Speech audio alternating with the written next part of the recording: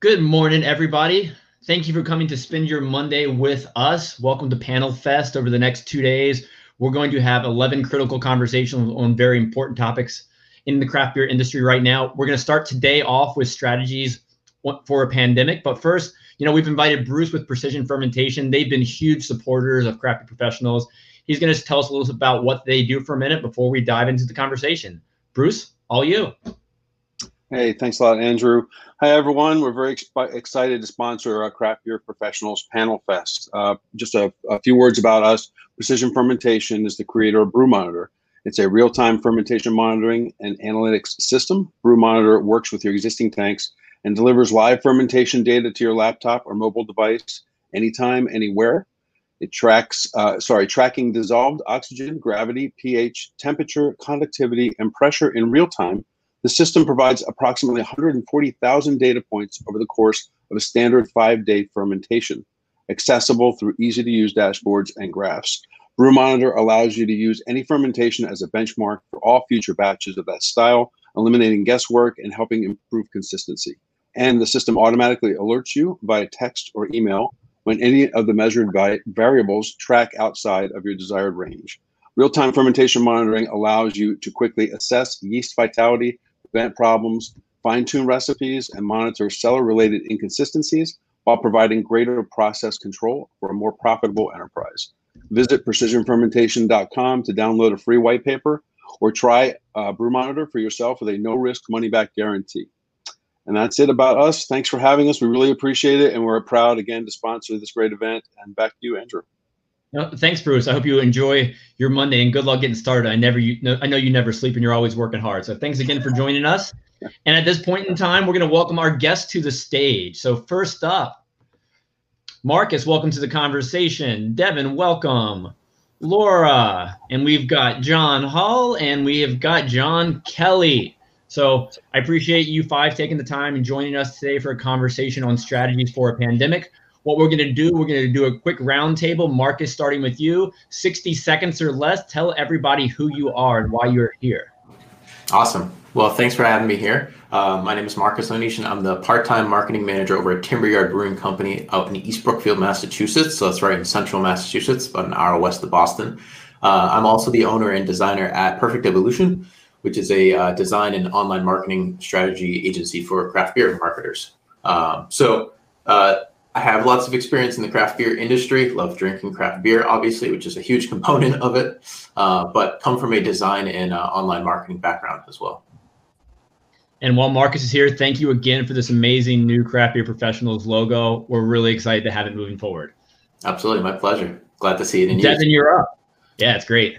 Hey, everybody. Devin Hoffman. I'm a digital marketing specialist with SiteSeeker. We're a full-service marketing agency here in Utica, New York. But I've been with SiteSeeker for about 3 years. But prior to that, I worked for about 10 years at the Saranac Brewery here in Utica as well, in the gift shop, tour center, and event side. And so when I kind of transitioned from the brewing industry to the marketing industry, I wanted to stay as close to the brewing industry as I could. So we still try and focus a lot on helping brewery partners.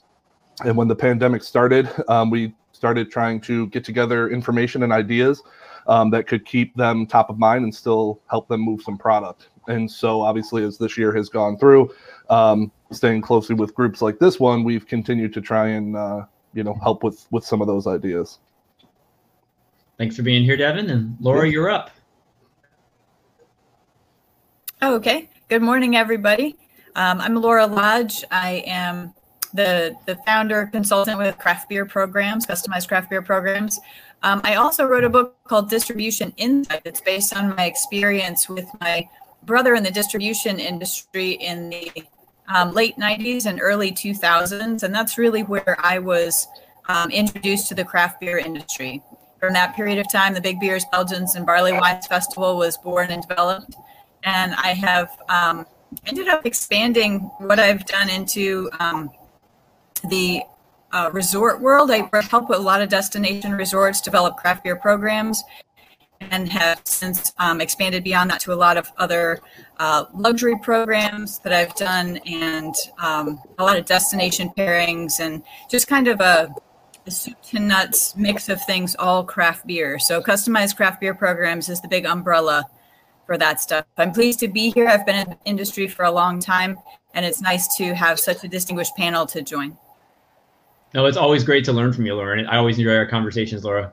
And John Hall, you're up. Yeah, I'm still not sure why I'm here, but I appreciate the invite. So thanks well, for you that, can talk Andrew. about anything more than about even Laura. So you always have great wisdom to share and great opinions to put on the table. I feel like that's you saying that I'm really good at BS, which I guess some people think that my profession is full of, but I strongly disagree. I'm John Hall. I've been a journalist since 1996. I've been covering the beer industry for almost 20 years now.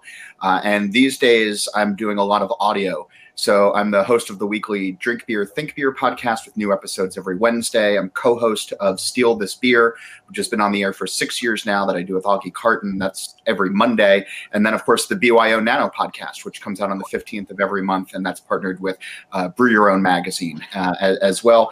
I've written a couple of books. And these days, I'm also the contributing editor at Wine Enthusiast magazine, where I do all of the blind beer reviews and some editorial coverage. And so I'm all over the place these days, but loving covering a dynamic and changing industry. So thanks again for having me. No, glad to have you. Glad to have you on the other side of the table this time around. And John Kelly, you're up. All right. Well, guys, I'm John Kelly. I am the CEO and co-founder of Craft Peak. If you guys are familiar with Craft Peak or not familiar with Craft Peak, we are an Asheville, North Carolina-based technology startup. We've been around for about 5 years. We work with breweries all over the U.S., some in the U.K. and Australia. And really, we designed Craft Peak as an organization that would be able to kind of get in the trenches with breweries, understand some of their most critical business challenges, and then develop technology solutions to do that. So we have a suite of innovative e-commerce and web solutions that are really empowering breweries to kind of change the way they do business. And we spend a lot of effort with strategy, getting the right people in place, and implementing the right technologies to kind of help our breweries address new markets and kind of navigate this digital transformation. Well, John Kelly, it's nice to talk to you on a day other than Wednesday. I know that's when we normally have our conversations, but glad to pull you out on a Monday to share some wisdom with the group. Monday works too, man. Cheers. Cheers. Now, Laura, you were one of the last people that I actually had the opportunity to see before this pandemic started. I remember when I first came up to you in Richmond, I didn't know whether I should hug you, shake your hand, or give you a high five or an elbow. And it was kind of like an awkward moment between you and I right then and there, because you were like, I don't know if I want to touch him type thing. And that was right when, we were first learning what COVID was. And I think at that Accelerate workshop in Richmond, a couple of days after it ended, that's really when the world shut down. So, just thinking back, that was early March. So much has changed when we've had these conversations early on about what you can do to survive a pandemic. It's almost silly to think back to these conversations we had in April, and now we're in December still having similar conversations. But it's really fun to look back and see what's been successful, what hasn't been successful, and just really take it and try to get a plan forward, because that's something we didn't have before. And now I think we have more of a plan, what we can do to at least make it through. Now, in October 20, I put out a survey that was answered by over 2,000 respondents, and it asked, what are the top 3 criteria for visiting a brewery? And 62% of people said the beer quality. Obviously, the beer is the anchor of our industry. It's hugely important. In December, a few days ago, I put out another study, and I asked, when you're picking up beer to go, what criteria are you looking for? And 72% said the beer selection and beer quality. So beer quality and selection is a little bit more important than when you go to a brewery, because when you're going at home, you don't get that overall experience. But over the past decade, in 2010, we saw a little less than 2,000 breweries. Now we're at over 8,000 breweries at the most recent Brewers Association count. But with the tap rooms closed right now, what had become a differentiating factor over the past decade, that tap room experience, it's changed a whole lot, as we know. And in the current state of things, how can we keep that human connection there?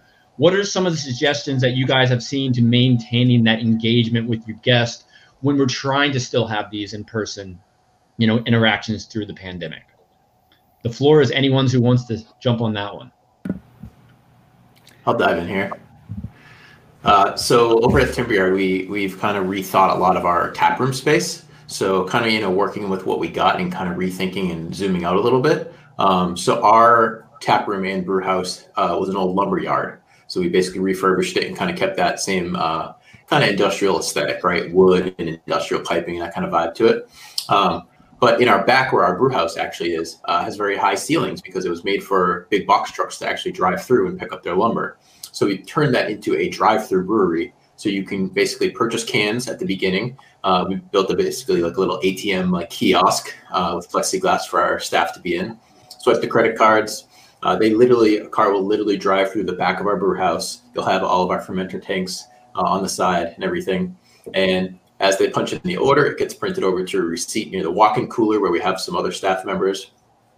And as they're pulling around the corner, they're Instagramming it, they're putting it up on, they're going Instagram live, whatever. There is some social media engagement that's happening because it's a really cool experience for them. They're sitting in their car. Our staff goes into the walk-in cooler, gets a couple 4-packs or a case or whatever. They pop the trunk, put it in the trunk, and then they're out through the other side of the garage door. So they literally no contact. But it's a really cool experience. And we've kind of had to rethink a lot of that. Little to no construction, thankfully. But it's really made a huge impact. Obviously to keep our can sales and to-go sales pretty high during a pandemic, but also a fun experience to keep that customer engagement level very high as well. So we've really had some great experience with that. We kind of resurfaced it around Halloween to do a haunted drive-through. So keeping the same route, but having some crazy spooky dancers off poles and having people volunteer to scare people basically as they're coming through to get their cans. Rethinking that a little bit more, something a little fun. And then on the online side, we ramped up our Shopify store a bit and really focused on our web experience because, merchandise is huge right now, especially with to-go can sales and not having that taproom experience. So all those have been successful. I'd love to hear what everyone else kind of did as well. Were the people scaring people just simply not wearing any mask? There were a couple, yes. No. Marcus, as a brewery owner, though, have you seen more focus on trying to maintain engagement or more focus mainly on trying to keep that COVID-friendly environment? I think it's a little mixture of both, to be honest. We're doing everything per the Massachusetts standards and guidelines that obviously are ever changing. But we obviously want to keep the engagement level. And thankfully we have a very large tap room. We have a lot of outdoor space as well for a beer garden. So in the summer months, it was great. People were more than happy to go outside and sit outside and have a beer. And we had some socially distanced musicians playing way out as well. So thankfully and gratefully, we have a lot of land to do that. Now that it's getting colder here up in New England, it's a little bit harder to have people come to the tap room. People want to just get their cans and food to go, which is fine. It's still supporting us, which we're thankful for. But yeah, it's been a struggle to balance that both. Well, thanks for sharing all that. I've been talking with a lot of brewers over the course of the pandemic, and the way that I've sort of seen the evolution is brewer owners, taproom staff, anybody at a brewery who's interacting with the public has really seen not just a transactional relationship that maybe there was in the past, but this sort of shared experience that everybody's in it together, that everybody is wearing a mask, everybody is thinking about everybody's safety, and that it's brought a new level of consumer engagement and consumer respect to a lot of businesses, certainly breweries as well. One brewery owner told me not too long ago that he's learning to smile with his eyes, that he's trying to really make that connection with people, to exude warmth that normally he would, try to smile or, give away, but something that sort of conveys that, because it's those small personal touches. It's those small human interactions that I think so many people are missing right now, that any brewery that can connect with people on a level aside from an elbow bump or a long distance wave is going to do really well in this whole thing. And of course, can sales and merch and everything else like that is important, but any way that you can show genuine human interaction or affection is so needed right now, and leaves the customers who are leaving your place with a better sense of service and place and warmth. So far, both Marcus and John Hall have talked about like to-go as being an option that we're seeing more and more of these days. Do either of you have any suggestions for maintaining that level of engagement during the to-go experience?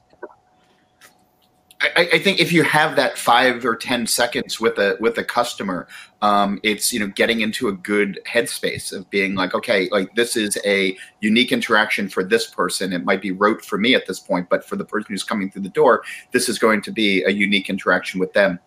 So you just have to keep that top of mind. If you're having a tough day, sometimes that's going to slip, but treating everybody like they're an island, like a silo, because of the interaction level, I think goes a long way. Yeah. I'll echo that a little bit and just say, trying to treat every customer like it's their first experience and really nurturing your current customers as well. So especially with such a short interaction through like a drive-through, for example, or if someone's just popping in to grab cans into the tap room and then they're out, that's still just as valuable, if not even more valuable than someone sitting in your tap room for an hour and a half having beer and that whole experience as well. So our staff is trained not only to know how to talk about beer and our beer specifically and, help the potential customer, but also, just like John Hall said, be a human, have empathy towards the customer. We're all going through this at the same time. We're all trying to figure out how to smile with the mask on, things like that. It's like we're all people at the end of the day. So let's be treated with equal respect and have a great experience. At the end of the day, we're all just drinking beer, Yeah, guys, I'll jump in. I've also seen some. Maybe echo. Oh, go ahead, Laura, I'm sorry. Oh, just quickly, I've also seen some super community connection between off-premise liquor stores and their local breweries.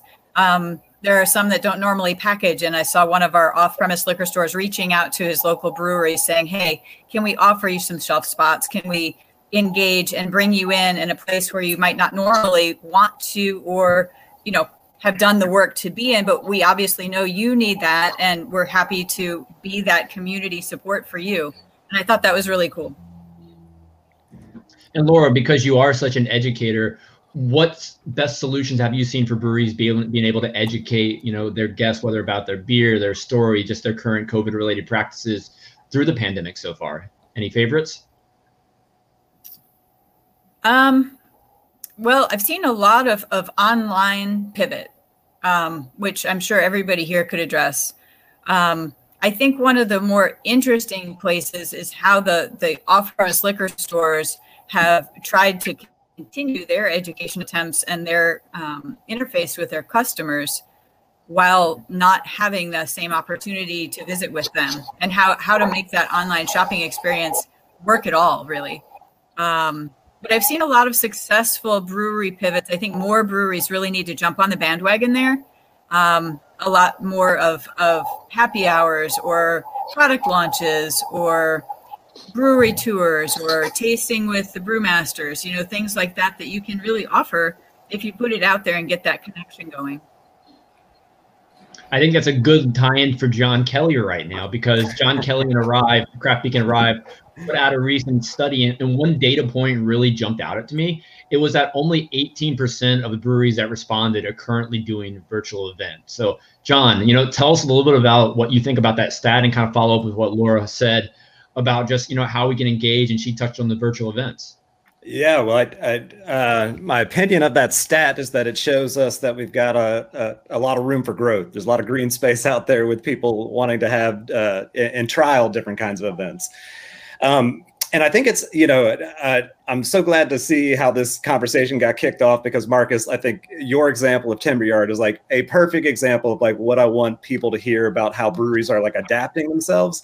And, between you and John, the discussion around humans, I mean, it's so easy in a technology company. I've spent a lot of years in technology where, you're getting too focused on the code and on the capabilities, that it's always really important to make sure that at the end of the day, it's always about human connection. No matter what you're using, it's still connecting with humans. And I think there's a couple of things that brands and Marcus, I think you guys are already doing a great job of this. And I'll have some questions for you maybe as part of this panel discussion of what that looks like for you guys moving forward, because I think it's a great template for a lot of breweries.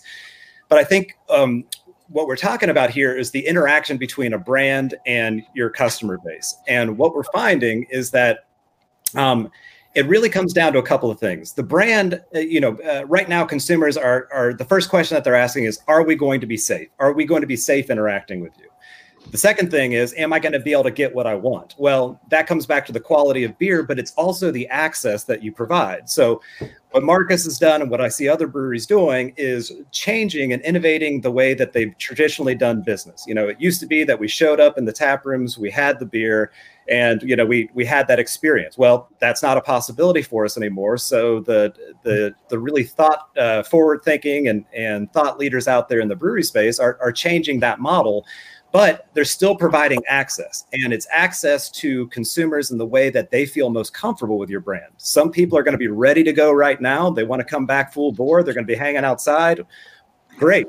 There's others that are going to be a little bit more skeptical. There's going to be people that want to adhere to some of the safety protocols. So I think what I've seen is the evolution of craft beer brands, and really that's all craft beverage brands, that are now looking for different ways to connect with those consumers while maintaining that human element. Now, they're leveraging technology a lot of times to do it, but you can't forget the human element in this. You can't forget the customer experience that you're trying to achieve, and make sure that your tools are working in support of that. So just a couple of thoughts for you, Andrew.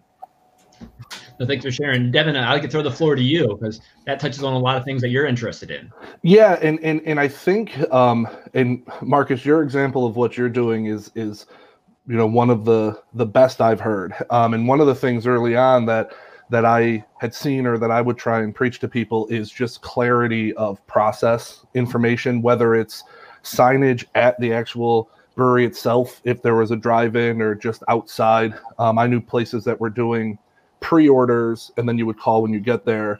But if there wasn't a sign telling the person that, they were just jamming on the door trying to get in. But also, in utilizing social media so that there was clarity for people who maybe were planning to visit you. What I think has been really incredible of utilizing opportunity in this year, and I'll speak kind of specifically to what I've seen here in New York. Previously, breweries weren't allowed to ship direct to consumers here in New York, and they temporarily lifted that. And early on, going back to like March and April, a lot of the discussions I was having, brewers were like, I don't know if that's going to make enough of a difference to open that can of worms. And when they finally said, let me try it, they almost couldn't keep up, because there were so many orders coming in. I knew people who had to stop orders because they literally couldn't fit the boxes in their truck to take to the post office. And that gave an opportunity to do some of those events, because now you could put product in front of people. I had an opportunity to try beers that I otherwise wouldn't have been able to try, just because they were maybe too far away from me or weren't distributed in my area. And I saw them post on Facebook or in an Instagram story, or in one way or another put out there, hey, we're shipping this as a, social distancing themed beer. And I'd say, okay, I'm going to jump on this and I want to get this. And there was maybe a 4-week window where I just kept having boxes of beer sort of delivered to my door. But it gave me an opportunity to, try new things and also support. But then that's kind of where the thought came in, John, to your point of, what's the next step of that? Now, how can you tie that into an event? Maybe it is something where it's a virtual brewery tour with the brewmaster, and I'm actually drinking the beer that they were brewing, in real time, and in some of the different elements like that. And so I think, actually, looking at opportunities to kind of continue with those sales, and then tying that into like clarity. And actually another thing I've seen, if you told me a year ago today that there would be breweries doing direct-to-door delivery, it would have, I would have thought I'd be excited a year later. But I never saw myself on Google Maps trying to map out what a 45-mile radius, and if I fell into this circle so frequently. But I just thought that was a cool opportunity, because there are people who, like you said, Andrew, who are going to be lining up at the door, tell me what I got to do and I'm coming in. But there will very much also be people who are like, I'm not, and so how do you get things into their hands as well? So I think there's been a lot of great things that I've seen this year to do that. There's so many good points we can touch on from what you've just said, Devin, but I want to first focus on like the social media aspect. You mentioned that you saw it on Instagram, Facebook, wherever. How have breweries had to step up their social media games through all this? When I look at the taproom experience, before it was just posting about the experience, the beer. Now they're also posting about how they're adhering to COVID protocol. Do you believe, and Devin, we'll start with you on this one, that just the social media presence of breweries has gotten more complicated, more detailed. How has it really changed the past, since March? Yeah, I think, and it's a great point, and I think it created a need for more regular transparency of information. If I looked at a pinned post that was done in May and it said, here's our COVID guidelines, by the next day, that probably wasn't, what those guidelines were anymore, because it changed so frequently. So there was this need to consistently put information out there so people knew, and because not even just at their location, but maybe their region, their state, things are constantly changing. But aside from like that, from here's what we're doing within what we're able to do, I think I saw, I saw a huge uptick in people, creating something to engage with. I mean, people, when they first had to be kind of stuck inside and the weather wasn't great, going back into like March and April, and now we're starting to see that again now, they just want something different to do. They don't want to watch Netflix anymore. They don't want to. And so they turn to their phone. And so I would spend hours watching Instagram live stories of breweries filling crowlers, but like talking us through if they knew the person or a story or something. And I was like, oh, this is pretty neat. And so it was something for me to engage with. And I learned about a lot of new breweries through doing that. I mean, even this group, Andrew, that you've created, I think if I had to figure out how many breweries I follow, it's probably 75 times more than it was 6 months ago, which has been fantastic for learning what other places are doing. But what I also think has been huge, because I've seen them, is they're starting to run a little bit more social advertising. And they're going after audiences of people like me who are interested in the product. And so I see, as I scroll through my feed, a lot of posts about in-state, for New York at least, shipping that's available. And I'll constantly jump on it, whether it's Facebook or Instagram, and say, oh, yep, I want to pick up a 4-pack of that or something, because they're targeting me. That's a great addition. And we have a question in the comments that's pretty relevant right now.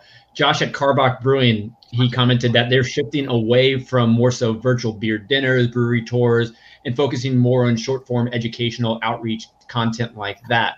In the current state, 6 months ago, we saw a lot of brewery dinners on Facebook, Instagram that were, somewhat successful.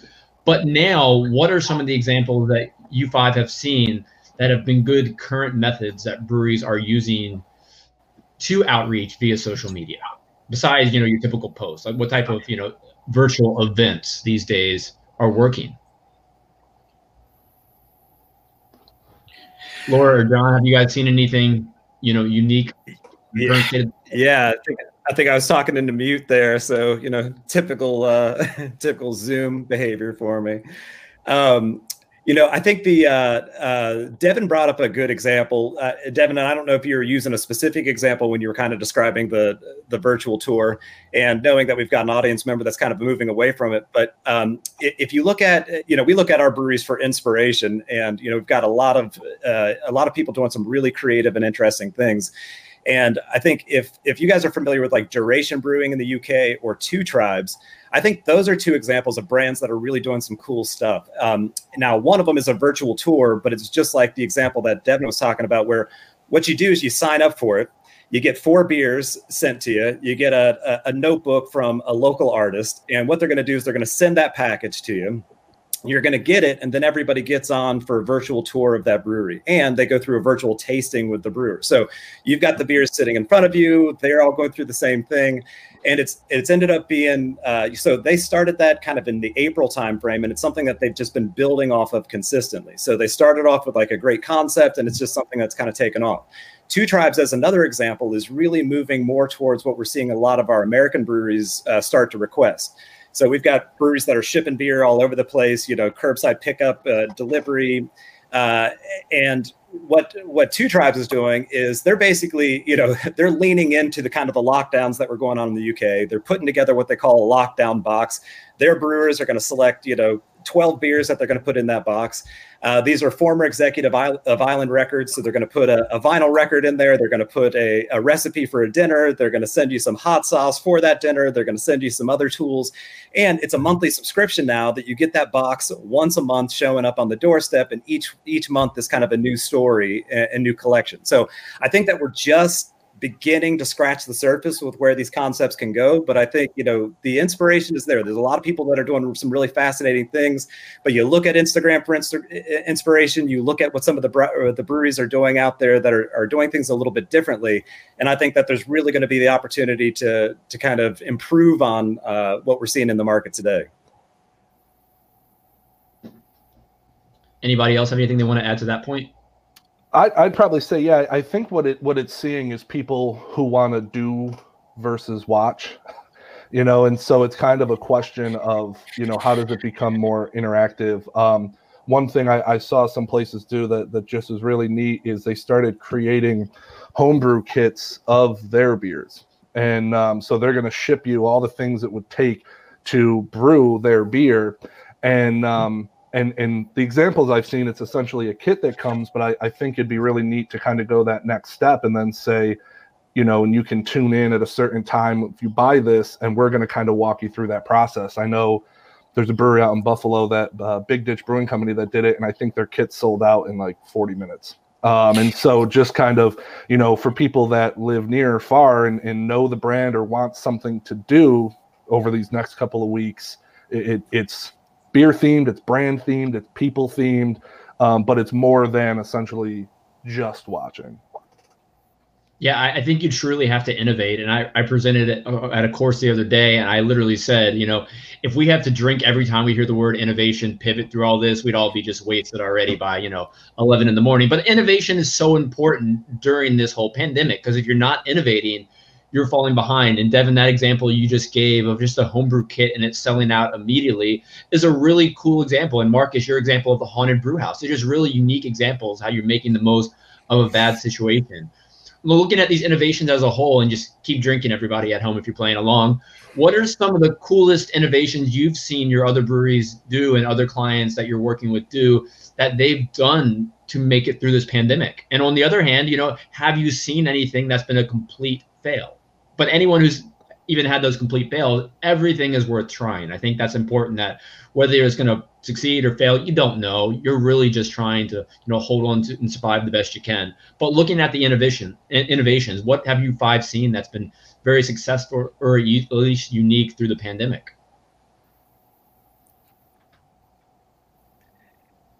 Yeah, I'm always happy to jump in on this one, guys. So I think it's exactly what you said, Andrew. Like, as long as you're trying something right now, like, that goes a long way. And if you're trying something, you're measuring the results and you're iterating right now, that's a recipe for success. And I think, that's really important. I think that's inspirational for a lot of breweries to hear. We had a number of breweries that were maybe sitting on their hands in the very beginning, and we had others that kind of started adapting right away. And there's a significant difference between the ones that have continued to iterate. Like, once again, their businesses are probably not going to look the same they did a year ago today, but they found a way to make it work. And I think the other thing is that the breweries that are taking the opportunity to reach out right now. There's Devin brought up a great example, but there's many examples out there where breweries are actually increasing their market share because they're connecting with consumers in different ways in different places that they've never done before. It used to be I had to be in town, in your geography, with your tap room open for me to be a customer of yours. Now, if I've got a 24/7 store and you're going to ship me beer, that opens up an entire new world. And the breweries that are taking advantage of that, the breweries that are going after that are going after market share that was probably owned by other breweries that might be, not being able to kind of connect with folks in that way. It's interesting to that point, though, because right now, COVID has helped relax some of the state laws that allow for shipping beer, that allow for getting out of state, allow for delivery, allow for all of that. We don't know what's going to happen after COVID. And I know that a lot of the local guilds are working towards that, but the breweries that are benefiting from that now should really also be thinking about the long game, because now that it's been out there. We've seen that it works and that it's working for them and working for your individual state. There's really no reason to roll back these laws that were in place beforehand. So I'm hearing that a lot of breweries are working with their local guilds, because that's where the real power is these days, in the local guilds. You know, the national BA, I think, is still trying to fight the fight on Capitol Hill, which is great. But aside from that, the real fights are going to be on the local level with changing the beer laws. And so if brewers are not involved with what's taking place in their state houses and behind the scenes and with their governors and their local ABC boards, now is the time to get involved, because that stuff can be snatched back almost immediately when executive orders are rolled back and emergency orders are rolled back.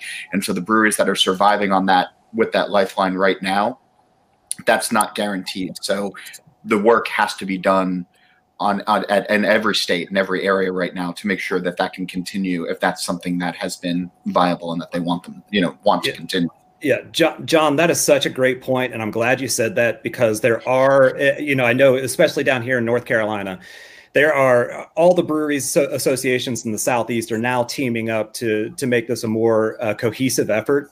And you're absolutely right. These are temporary relaxations in many cases that exist right now. But as we talk to former regulators, as we're talking to leadership at FedEx, as we're talking to leadership at Sovo Ship Compliant, there's a lot of indicators here that these things can become permanent. Because they've rolled them back, things have gone great. As long as things don't go bad, there's not a strong argument to put those things back in place. But this is the time to do it. This is the time to organize. This is the time to keep pushing this forward.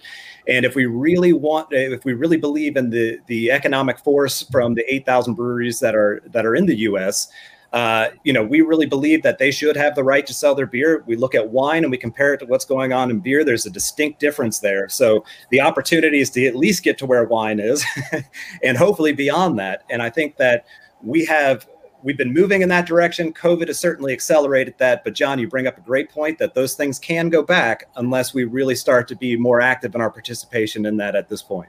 Thanks, John Kelly. And gentlemen and Laura, I think, we can all agree on a couple things today. E-commerce is necessary. If a brewery doesn't have that store on their website right now, they're already behind. And we also hope that, all these regulations don't go away. But craft beer, we hear drink local, drink local, drink local. But when we're talking about things like, Devin, you mentioned getting beer shipped to you, there's also the think national approach there too. Is there a certain look of brewery that we're seeing more successful with the e-commerce style? And Laura, I'd love to hear your insight on this, like thinking from the distribution angle, are all breweries going to be successful trying to ship their beer nationwide, or what is the ideal profile of a brewery who's going to succeed with these larger and greater ideals of just getting their beer to more people outside their own region? And on the other hand, are breweries going to fail at it? Well, I think you're seeing breweries of all sizes and all stripes attempting this now, some of which are positioned to succeed and some of which haven't really been on a national platform with this kind of direction before. So I think it's going to be those who understand how to connect on a national scale, how to get the word out there, that they are available for direct-to-consumer shipping, for example, where they haven't been before. Some of these breweries are tiny, tiny, tiny and had no plan to be on any sort of national scale for the next few years because they need to build their brand locally. And all of a sudden they're jumping onto a national direct-to-consumer plan. So I think it's going to be how you can translate your brand and your identity and your story and how savvy you really are on social media, because right now there's not really another way to do that. You need to get people to your website. Your website needs to talk about who you are in a very clear way in order to make that happen. And you're going to have all of your shelf stability stuff in order that you may not have had to really deal with if you were only operating from a tap room.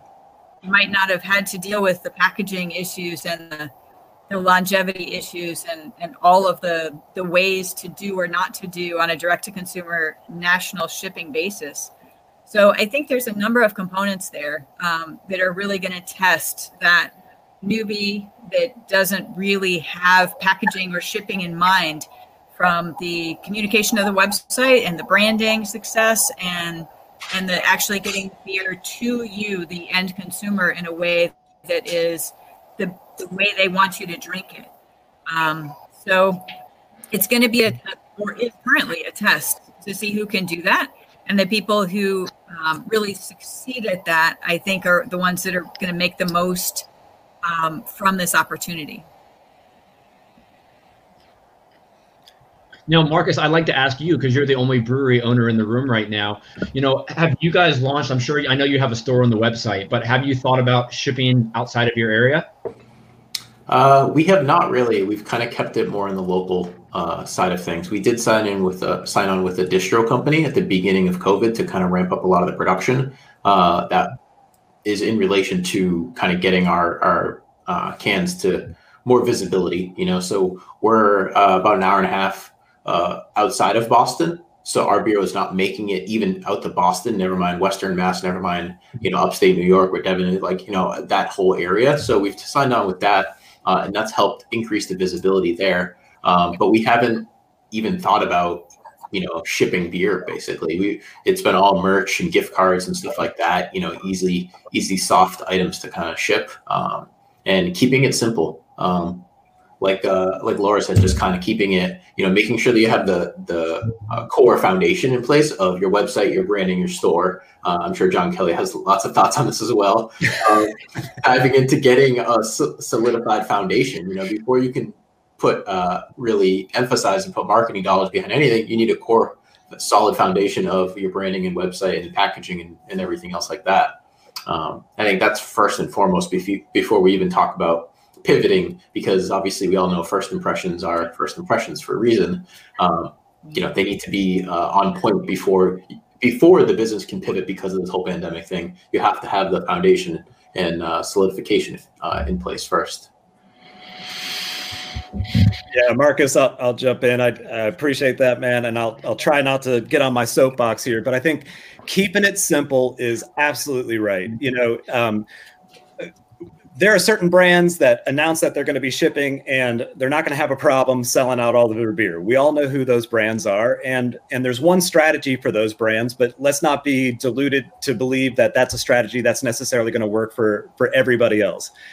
So let's see. I think that what we'd like to do is absolutely make sure that you got a solid foundation, but keep it simple. Maybe if you're considering shipping, start by rolling it out to within your state to an area that you don't typically service, and then develop a beachhead and then build from there. So I think keeping it simple is the right approach. If we know that there's certain brands that can ship everywhere, but I think, understand what your market is, understand where you're trying to go, think about it as developing a new market, and start simple and build on that.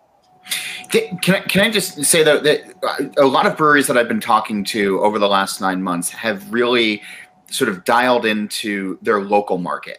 And it's nice to think about the other parts of the state or other states or going from there. But it's also helpful to realize how much does your local community actually know about your brewery? How much do they even know you exist? 8,000 breweries in the country, and a lot of folks who are watching this and in this chat room right now, we all live in this sort of bubble where craft beer is front and center for everything. The majority of the public still don't know. 13% of beer drinkers are still craft drinkers at this point. That's a very small number. So before you start thinking about going out of state or even out of county, are you doing as much as you can to get your local folks covered? Because they are the ones ultimately, I think, who will keep you going. If you're especially a small brewery, making 1,000 barrels of beer or less a year. So think about that. These are great grand plans for a 5-year plan and everything. But I think most people are thinking about the next 5 weeks, the next 5 months, before they can think that much further. And so, it makes sense to sort of look around you and see what you can do better there, because that's also not going to stress you out or tax your business too much, time-wise, financially, et cetera, going forward. Investing locally is always a better idea. Yeah, John and John, you both put great insight in there. John Kelly, you mentioned about we all know who the big guys are who are able to succeed on the national level with this shipping. And John Hall, you talked a lot about why it's important to go local. Now, Devin, I'd like to turn the table to you on this one. What marketing strategies that have been cost effective have you seen that breweries have been really using to kind of own their local area? I was at a meeting with some entrepreneurs the other day, and one of the people there with me said, your goal as a business person should be to own the mile. And what they meant by that was the area closest to where you're operating. And while, there's a lot of community in craft beer and there could be a couple breweries within the mile, it's very, very important that your most loyal customer base is probably gonna be the people closest to you. Devin, how can we connect virtually with them? And what are the best marketing strategies you've seen to succeed with that? Yeah, and that's a great question. And speaking specific to this area, it's very interesting. Maybe 3 years ago, I think there was 2 breweries, and within 30 miles of me. And now, there's probably 9 or 10, 3 of which have opened in the last 6 or 8 months. And so those ones have a to John Hall's point, they're not opening their doors and saying, how do I infiltrate the West Coast? Because they're just not there. Because even when they opened, they couldn't fill cans or crowlers or growlers or anything. They could only do pints just because of their size. So what they had to do is get awareness out there and let people know. And a lot of conversations I've had with friends locally, they'd say, oh, wait, I didn't know a new place opened, over there, something like that. What I've seen, though, not necessarily locally, but on a larger scale, and it goes back to a word you said earlier, but it was creativity. And what I've seen is breweries have rolled out new beers. One of the things that people would text me pictures of as they saw them in different areas, wherever they may live, were things that kind of were themed about, what we're going through. It was just an IPA, but it had, it was named, a design was put together, branding, around doing haircuts in their bathroom themselves, or leaving the camera on a Zoom call when they go to the bathroom or something, something like that. I saw a lot of those, and to the point where it stopped people in a store or while they were online, and they would take a screenshot or a picture to send to me and say, well, this is pretty cool. And usually I'd say, grab a 4-pack or grab the can if you can and save it for me, because I'd like to kind of make a row of those for down the road and say, I remember that. And so it was, it was leveraging creativity in a time, there's no secrets of, what's going on. Everyone kind of is going through the same thing, but it's, trying to have a little fun, not push to the side of, not looking at the severity of what's going on, but really saying like, we're all in this. And, I've been stuck in the house for 2 straight weeks kind of thing, and do that kind of thing, or toilet paper shortages or whatever it may be. I saw a lot of that, and those things got shared, and those things kind of pushed out from a marketing standpoint. Yeah, if I can chime in and make a really corny analogy here with the music industry. So in my past life, I was in the music industry playing bands and being a promoter. And the way that I've kind of this constant comparison or parallel that I've been seeing is there's breweries, like Devin said, that are just starting up, and they're local bands playing in their local circuit, playing small 200 capacity clubs or smaller. And they're not going to go book a tour to go play Chicago when they're from Massachusetts, because no one's going to show up. So the way I see it is there's distribution companies, which are the record labels in this scenario, and there's the breweries, which are the bands, and you have to own your market or own your mile, I think was the term that the phrase that someone just used. So in the music industry, the recommendation is before you start touring and trying to book these big places and book tours and try to make it big, you obviously have to own your mile and play your local market and sell those places out first before you can expand to larger markets. Obviously there's a devil's advocate play here that you can, choose the opposite side, but to really scale properly, I feel like, my constant parallel in comparison is being a local band versus being a nationally touring band. That's my bad analogy for the day. I think it's a good analogy. It's a good one. The record industry comparison is a very interesting one, because, while craft beer in the hospitality industry has been really hurt, I think the music industry is arguably suffering even worse than, the craft beer industry these days. So no matter how bad and rough things get for us, unfortunately, there are people suffering more than craft beer. Just to that point, really quick, we've seen one of the trends this year has been the charitable causes beer. We saw the All Together, and then Black is Beautiful, which did a great job. The Happy Hour guys, who have been doing web TV shows for a while, Jimmy and Mark, they just came up with the Curtains Up Beer Initiative, and I think they have a website for that. But it's brewing an IPA that they made with Gun Hill. It's the available recipe out for everybody, with proceeds going to help local arts communities, musicians, actors, folks who are out of work because of the pandemic right now. But Curtains Up is they're old friends of mine, so I wanted to give them a little love, and brewers that have done some of these other beers should probably check them out as well. So that's an interesting transition there, John. We've seen so many collaboration beers right now, and just like all of us have, what we refer to as like Zoom fatigue, social media fatigue. What are your thoughts, John Hall, on collaboration fatigue? Do you believe breweries are getting tired of doing all of these collaborations? No, I don't. Because I think that it's all of these, when you talk about All Together, Black is Beautiful, Curtains Up, there's been a few others, even Resilience, which was happening before the pandemic hit. And there was the Australian breweries did it for their wildfires at the end of 2019 as well, which feels like a lifetime ago. There is renewed interest, and these things get shared on social media, and they usually bleed outside of this craft beer bubble that everybody is living in.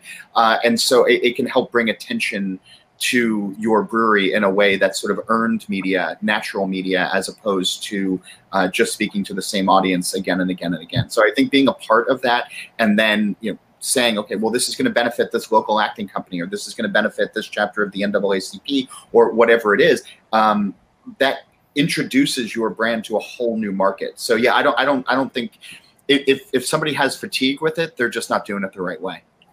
No, I absolutely love that.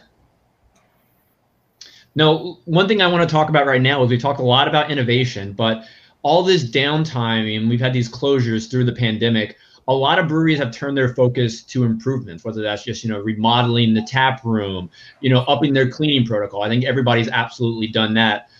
From you five's perspectives, what neat improvements and just what valuable improvements, more importantly, have you seen through the pandemic where breweries just kind of step back and say, hey, we need to refine this process. We need to fix this. We need to better our equipment. How have you seen companies improve, from that lens? Yeah, so on our side, we've definitely, go ahead, Laura. Well, I was just going to say, I think one of the most important aspects of that process, and I've seen some cool things, is the mental health support that it provides everybody in the process, because it does get everybody off that dead center low-level trauma or higher-level trauma that we're all dealing with on a regular basis. When you start doing things like that, you're thinking forward, you're thinking ahead, you're strategizing, and it's enabling. It just helps you get off that traumatic, awful space. I've seen a lot of people reworking their tasting rooms, rethinking how their food program works or doesn't work, rethinking how their food trucks are great or not so great, and kind of trying to figure out how to do that. Talking about contactless or a different strategy for getting the beer to their customers. Just some real cool innovation, but some basics like painting that you just never get to. But I think that mental health piece is pretty awesome. They're not in the brewery necessarily to do yoga all the time anymore like they used to be, or do some of those fun, awesome team building things. Now it's more like, how can you help people?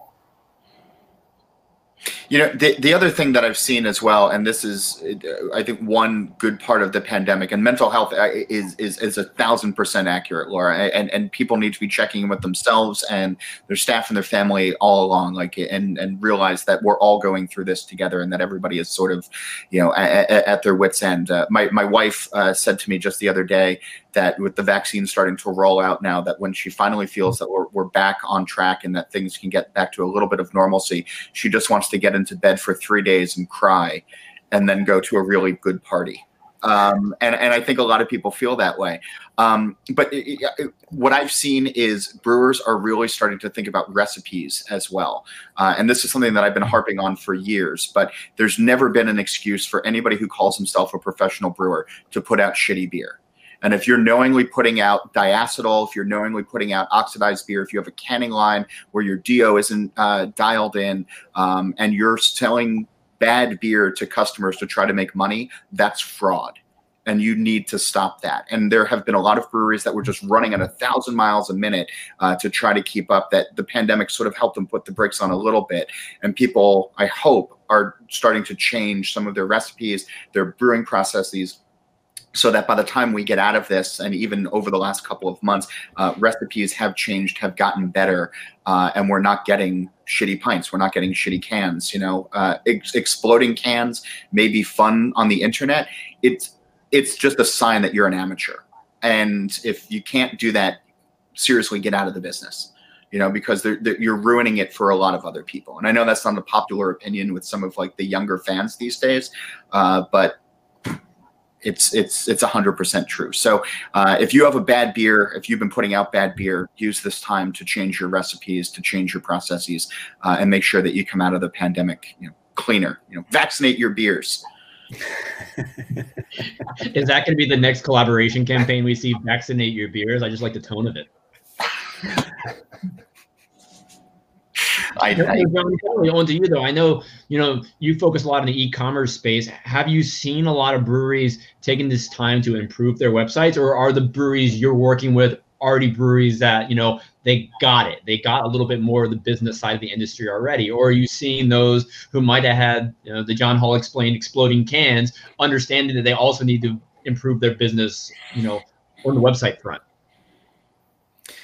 Yeah, I think it's across the board for sure. I mean, you know, to Laura's point, you know, this is an opportunity for breweries to kind of get out of the flow of the normal business. So get your head up, be a little bit strategic, which means that you probably look around at your business at this point, and there's lots of different improvements you can make, either on the production side, the sales side, the connection side, the branding side, you know, all of that. So I know for a number of our breweries, it's also been an opportunity for ownership just to kind of say, wait a second, we're being forced to slow down here. We're being forced to take a pause. Like, is this the relationship that we want to have with our business moving forward? We expect that we're going to survive this, but is this the 17 hours a day, 7 days a week kind of experience that we want to have moving forward? And we've seen a number of our breweries start to change their business model a little bit. They're only going to work 5 days a week. Maybe their production numbers are down a little bit, but they're going to choose to sell their stuff through more of a high margin sales channel and double down in those efforts. So taking a fresh look at this, I think is an important component, and maybe the blessing in disguise with COVID. And I'd say quickly with that as well, one of the things I noticed during this time, to John Kelly's point, was a cleanup of that. And actually, John Kelly and John Hall's point, you know, a cleanup digitally of their brand. You know what I mean? So they have an equal representation online that they also have in store. And one of the things that was really important from an e-commerce side that I saw was making it user-friendly, because that's one of the most important things, is that user experience. Because early on I saw when people were doing, let's say, direct to home, they didn't have the site or the e-commerce set up for that. And I remember there was a couple I ordered where I had to type the beer I wanted into address line 2 because there wasn't its own, or they had 2 brand lines and I had to go to 2 different websites and pay individual ship, you know, and those kind of things. And so that was fine in week 1. But they use that time to say, okay, this might be bigger in the future. We need to clean this up. Yeah, that gets a little messy when you're having to deal with an inefficient experience, whether in person or, you know, virtually. Now, while we could talk forever about all these fantastic topics, you know, I am going to start to wind us down right now. You know, I want to go back in a circle one more time. We're going to start with Marcus on this one, and I'm going to pose this question at the end of every panel over the next 2 days. You know, what has been your greatest bright spot through the pandemic, through 2020? And Marcus, I'd love to hear, you know, a bright spot either in your life or with your business that you've experienced this year. Sure. That's a really great question. And thanks for putting me on the spot as number one for the whole panel fest. Hey, we're just going in the circle. I'm not picking on you. That's a good question. So I think I'll answer it in 2 parts, personally and professionally. So personally, I think it's really forced me to take a step back and slow down in my life in general. I also got a puppy during the pandemic, which has definitely helped my mental state of being. And it's forced me to get outside, go for walks, be more active as puppies do. So that's a plus right there. But it's forced me to, you know, on the whole mental health subject, to really focus and take care of myself first, because we're all in this together, and we're not alone. We're dealing with it ourselves, but everyone is dealing with it in their own way. Personally, professionally, on the Timberyard and Perfect Evolution side of things, thankfully and gratefully, I'm in the digital space, which is, booming, for lack of a better term, a cliche term. So the e-commerce world and the design and online marketing world has really been a focal point. People have really zoned in on that. So I think I'm really thankful that I've picked the right career path, and I'm happy to help and dive into that with a lot of new clients that came on board. Devin, you're up. Yeah. So just like Marcus said, given my industry, transitioning from working in the office to working from home was pretty seamless, which I'm very thankful for. But from that professional side, and I'll speak specifically to interacting with breweries, it was a big opportunity for me to say I want to learn more, not just about the breweries, but their process, what makes them unique. Those are the types of things when I visit them in person, I like to see. Not let me do that virtually or digitally and try and introduce myself or learn more breweries, even in my area, which kind of actually then stems into, from a personal, standpoint, was just kind of keep finding things to do so that I don't morph into my couch. And like during this, I've been, I worked 10 years in the industry, and I've been a fan of beer since the minute I turned 21. And and this year was the first time I ever homebrewed. I started some friends, we met, and we've rolled out 4 beers that we've done. And it was just, I knew the process. It was the first time I had a chance to roll up my sleeves and do it. As you can see, I'm an established painter. I painted this Jackson Pollock here that I display proudly. But I was like, I want to do stuff, you know what I mean? And even if I'm going to be home, what stuff can I do? So. Yeah, I think just getting out and about like Marcus has, and just finding new hobbies to dive into. And I still need to find time to get back into home brewing. But no, I'm glad you found some positive from the year, Devin. And Laura, what about you? I know I've enjoyed following all the masks you've been helping create through the pandemic. So that's something I've seen as a positive through your pandemic experience. But from your point of view, what's a positive you've had in your life this year? It's been really interesting to be in a whole different place.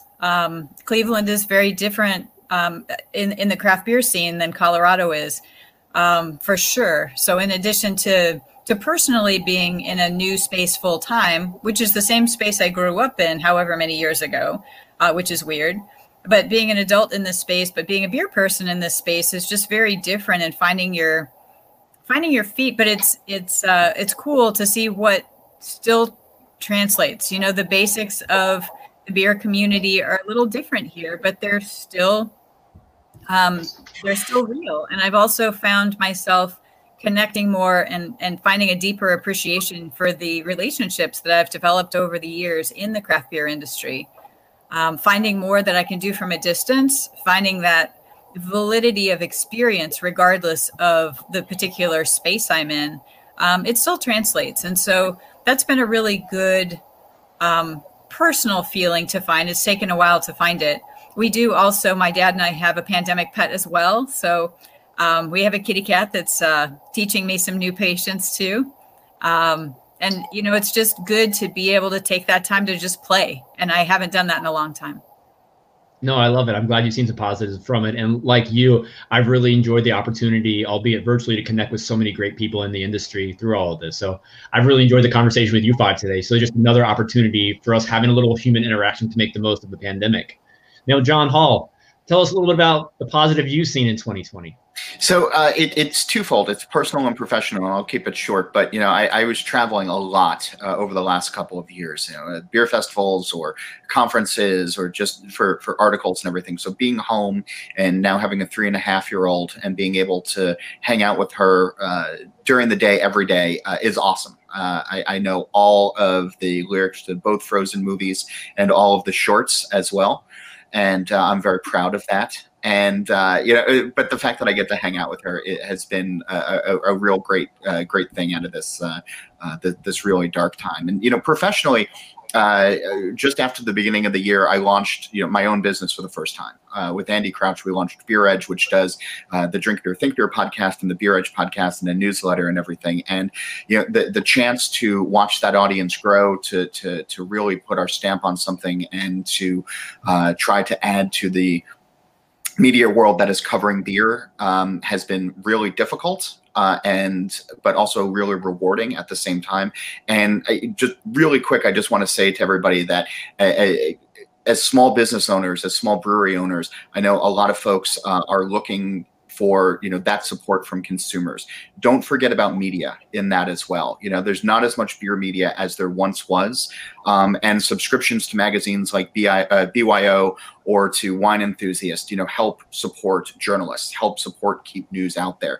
Subscribing to services that ask for subscription fees, help keep journalists in business, help keep things going and covering the industry really well. Patreon for podcasts that you think are doing a great job. A few bucks, a buck or two goes a long way to help keeping independent media alive and doing really well. And so as much as you're all looking for the support from your local community, don't forget the people who are covering this community as well. And a buck or two to the places that you think are doing a good job helps keep us afloat. So there you go. Definitely go and listen to John Hall's podcast. It's fantastic stuff. I enjoy learning each week from you. But like John said, the industry isn't just the brewer. Support everyone who makes your beer industry better, whether it's the journalists, whether it's people providing the yeast. There's so many people involved, and I think we're all in this together. John Kelly, on to you. All right. Well, I know we're way over here, so I'll keep this really short. I'll also do professional and personal. From a professional perspective, I think it's one of those things when things are going really well, it's easy to be in a great mood, and it's easy to be collaborative, and it's easy to display a lot of positivity. It's only when things really become challenging that you figure out, what people are really made of. And I think that it's been inspiring for us this year just to see how this market has come together, just to see how this industry continues to push itself forward, to innovate, to remain creative, and to be adaptive and damn it, gritty. So I think that that's provided us a lot of inspiration working with our customers this year. And I think that's important that, this whole thing just didn't fall apart. We're dealing with good stuff here in this industry. The second thing on the personal side is I also picked up a puppy this year, my first puppy ever. This has been a learning experience for me, and that got here about a month before my first grandbaby. So between grandbabies and puppies, I've had an awesome 2020. It's been quite the year, and I appreciate you five joining us today. Marcus, Devin, Laura, John Hall, and John Kelly. Your insight is much appreciated by myself, but also everybody watching. So thank you again, and here's to a even better 2021. I look forward to sharing a beer with all of you, both you five right here and everybody watching today, and hopefully the next year. So cheers, thank you, and enjoy the rest of your Monday. Thanks, Andrew. Bye, guys. Thanks, Andrew. Thanks, everyone.